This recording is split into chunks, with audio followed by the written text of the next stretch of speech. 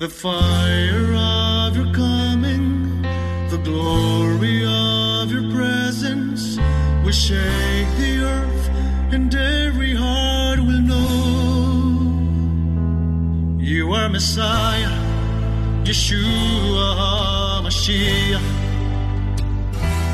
Lion of Judah, the God of Israel, defender of Zion. Shalom and welcome to Heart of Messiah radio broadcast. My name is Steve Weiler, and I'm the lead rabbi of Shoresh David Messianic Synagogues. Currently, we're serving in Wesley Chapel, St. Pete, South Bay near Riverview, and Tampa.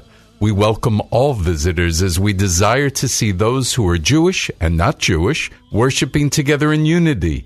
We're honored to serve the listening audience of AM 570 WTBN and 910 WTWD, Tampa Bay's Faith Talk. Shalom. Last week we talked about the power of our words.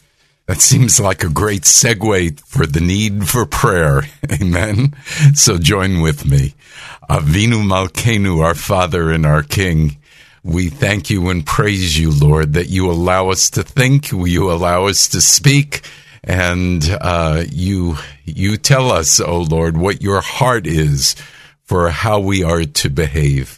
So, Lord, we just thank you and praise you for this day. We thank you, O Lord, for the opportunities we get to share your word, to speak, O Lord, on behalf of you, and to tell a world that is dark and struggling that there is light, and you are the light. So, Father, we bless you, we thank you this day, and we give you all the glory. In the name of Yeshua, Amen. Amen. So as you know, the focus of this radio broadcast is on knowing the heart of Messiah and then seeking to be obedient to his desires. So today's part 2 of a series on the power of our words. This should be part of any discipleship program. If we're going to be a disciple of Yeshua, we need to know how to speak. Right? So a short review.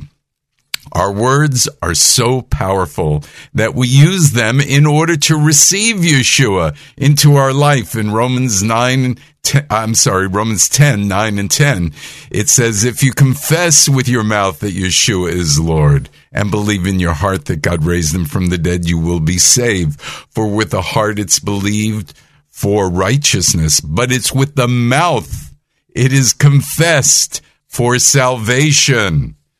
So that just proves the power of our words. Amen?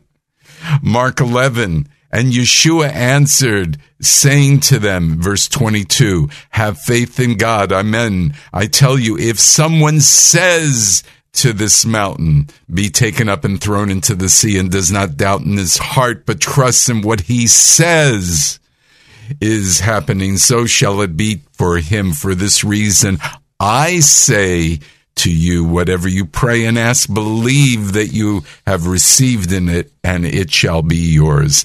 Last week, I also explained about Lashon Hara, which means evil speech or evil tongue, and I gave you an illustration of a man who had spoken badly of a rabbi.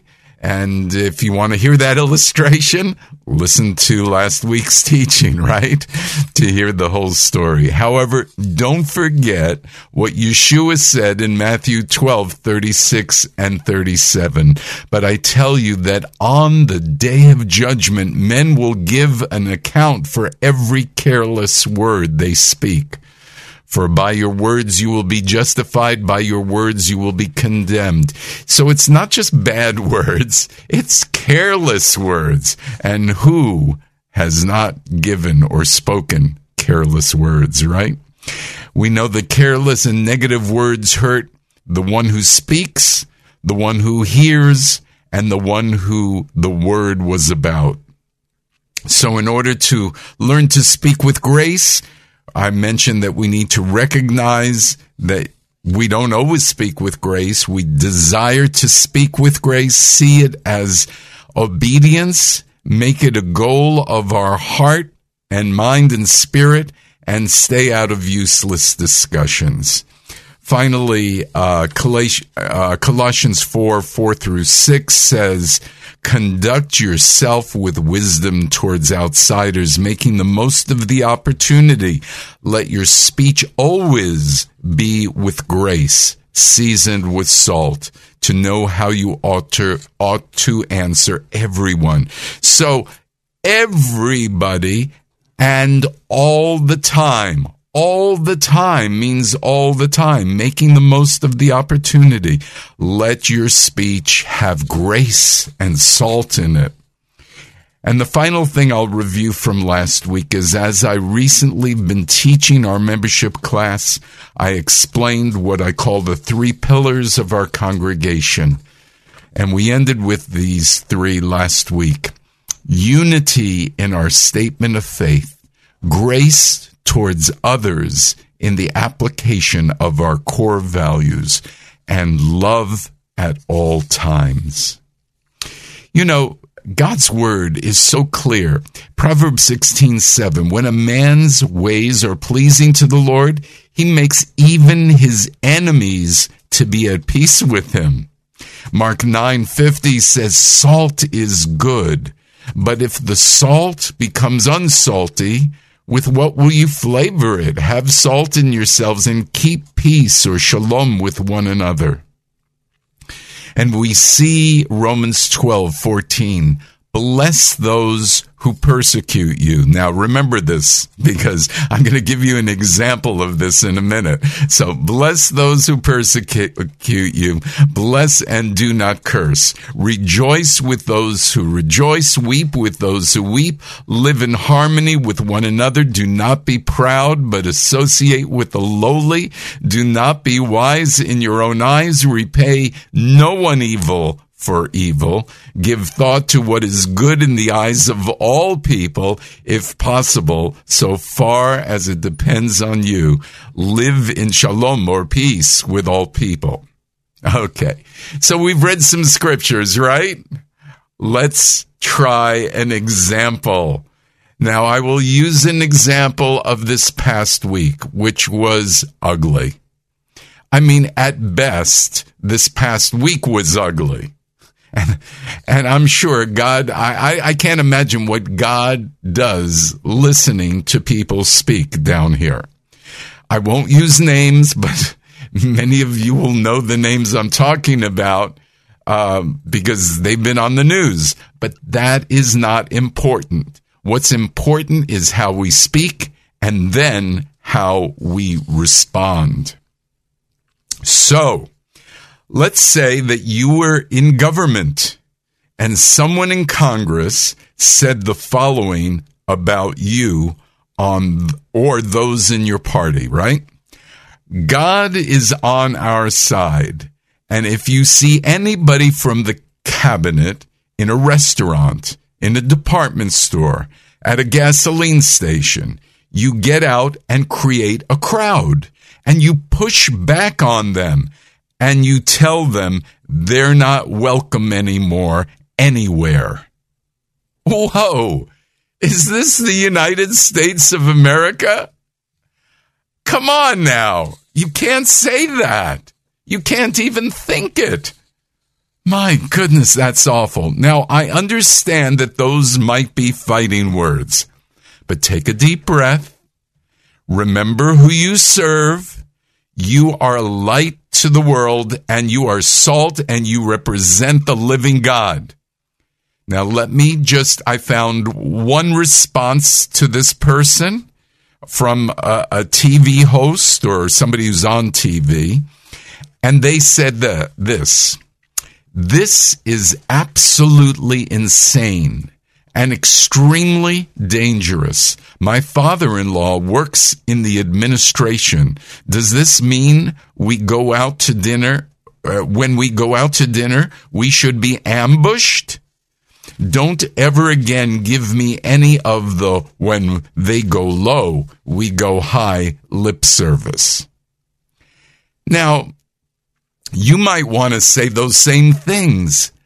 But as bad as the first quote is, the second quote is also bad.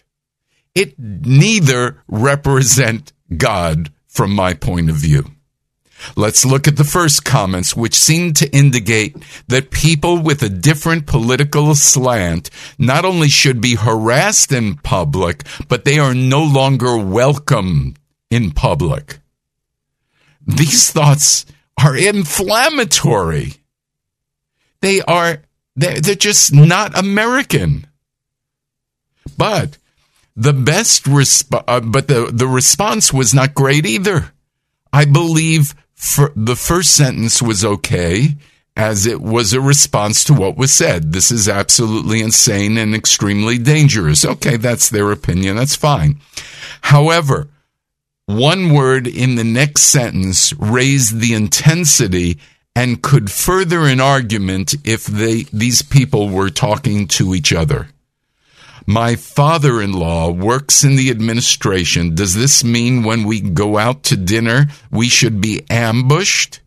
Now, if I had said the first comment and I heard this as a response, I would have said ambushed. Who's talking about guns? Who's talking about shooting? Who's talking about anything like that? And so you end up arguing about the word that is used, and you argue about the frustration and the sarcasm, and none of that helps. It's not a response. And then don't ever again give me any of the when they go low, we go high lip service. Okay, that's sarcasm, it's frustration, and it doesn't help. It doesn't solve the problem of what is being said. When we use the wrong thoughts and words in our statement or our response, those words become part of the argument rather than having a civil disagreement about a real issue. In fact, even to show you how bad this can get, even in this radio program, I said something that if the first person was listening to me, they would have a reasonable problem with what I said. I said that what they said was not American. Now, there's no reason for me to have said that. What I can say is the words that they used were not appropriate. But I don't want, and I could explain that, but I don't want to get into too much of an editorial about what's American and what isn't American. These things will just inflame. So the very thing that I'm teaching on, I did. And that's how insidious this is. That's how we get tempted so easily. Look, so let's look at another example. Let's take one from home, okay? So if you say to your son, clean up your room, that's fine. But if you say to your son, clean up your room, and then add, because you never do it until I ask, and then when you do it, you don't do a great job, will your son say, okay? Or will he argue whether or not he cleans without being asked? Or will he argue about whether he does a great job or not? Now, if you would have stuck to the part where you just said, clean up your room, he would either have to do it or not do it. But because you added words, what happens is he's going to argue about the words and you lose your authority to tell him what to do. Does this make sense? So here's a few scriptures to meditate on. As in Ecclesiastes 5:2, as a dream comes with excessive burdens, so a fool's voice with too many words. How about this? Ecclesiastes 6:11. When there are many words, futility increases. How does that benefit anyone? And then there's my favorite, favorite, Proverbs 10:19. When words are many, or another one says, when words abound, sin or transgression is unavoidable. But whoever restrains his lips is wise. Are you getting the basic concept here? We have a lot of work to do with our language, with our thought process, with our speech. You know what? Yeshua even says this about people who pray. In Matthew 6:7, he says, when you're praying, do not babble on like the pagans, for they think they will be heard because of their many words. And that's what we do when we argue or when we have something to be intense about. We think our many words are going to make things better, and they make it worse. It especially happens when we're trying to prove a point. We add a word or a phrase, and unfortunately, then that becomes the issue rather than the initial point. So I hope I've been clear in this. Remember this quote by Abraham Herschel. He's a rabbi, not a believer in Yeshua, but listen to the quote because I love it.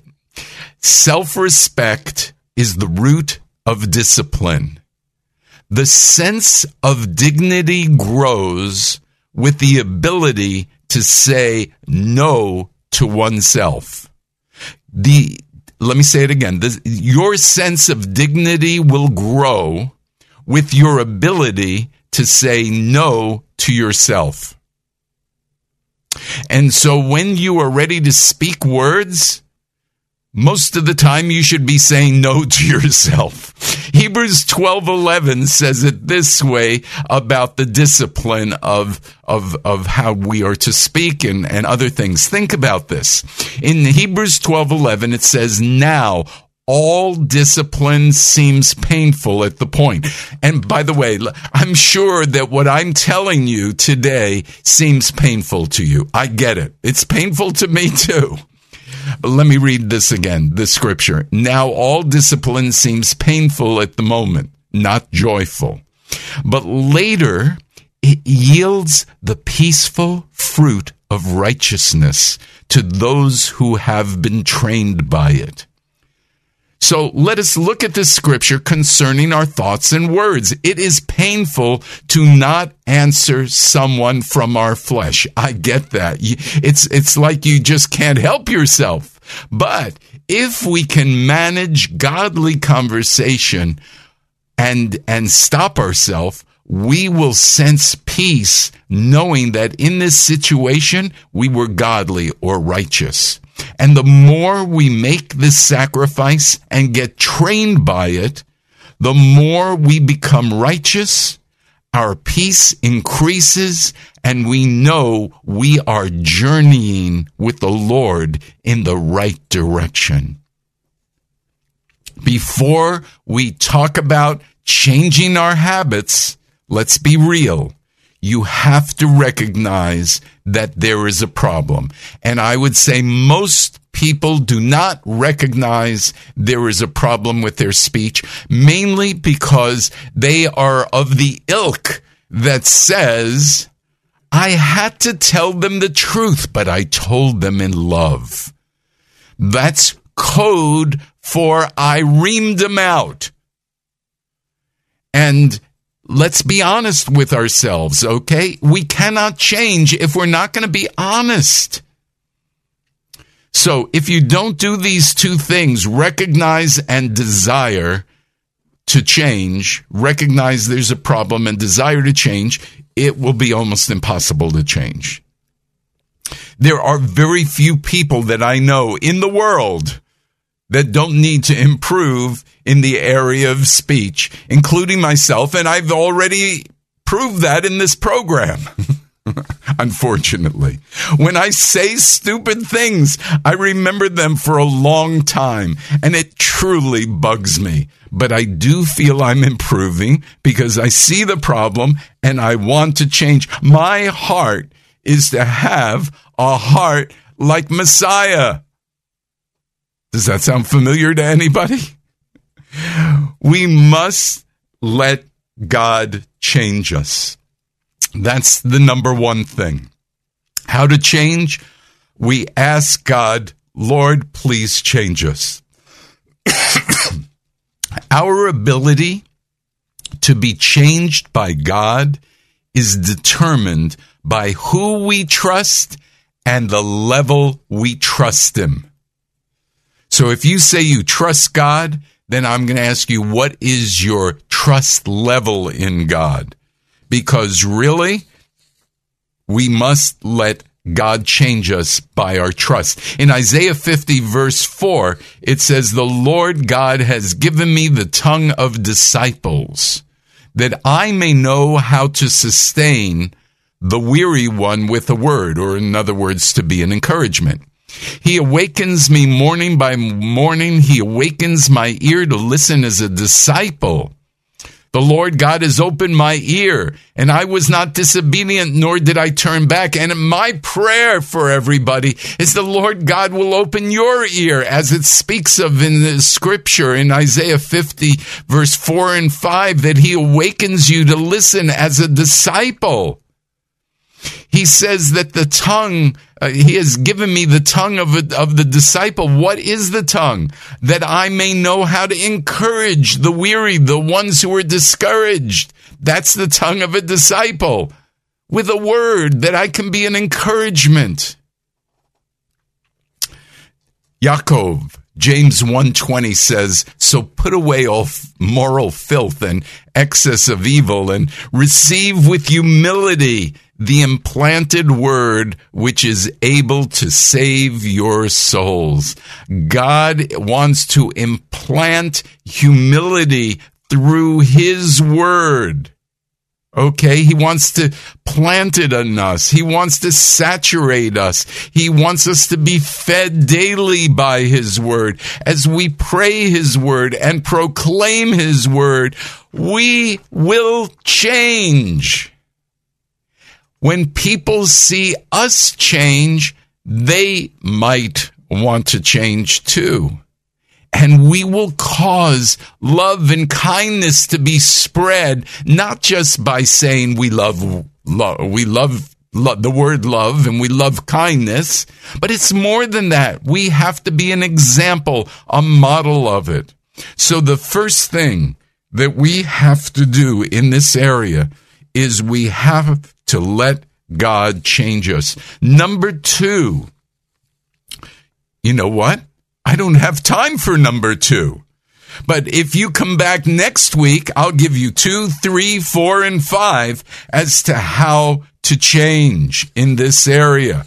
I'm excited about this teaching because it's so practical. Look, if you feel this program is valuable to you, please support us financially. We depend on God touching your heart to stay on the radio waves. Again, you can do this by calling Karen at 813-831-5673. If you prefer, hit the donate button on our website, heartofmessiah.org. And look, on our website, you can also listen to past shows. So please do that. If you want to comment, you can reach me at rabbi@heartofmessiah.org. May the Lord be your first priority, and may you grow in your desire to have a heart like the heart of Messiah. Please join me in prayer as we close. Abba, Father, teach us your ways so that our hearts would be hearts of flesh and not of stone. May our words and actions always reflect the heart of Messiah, so that everyone who meets us will know that Yeshua is our Messiah and King. You are Messiah, Yeshua HaMashiach, Lion of Judah, the God of Israel.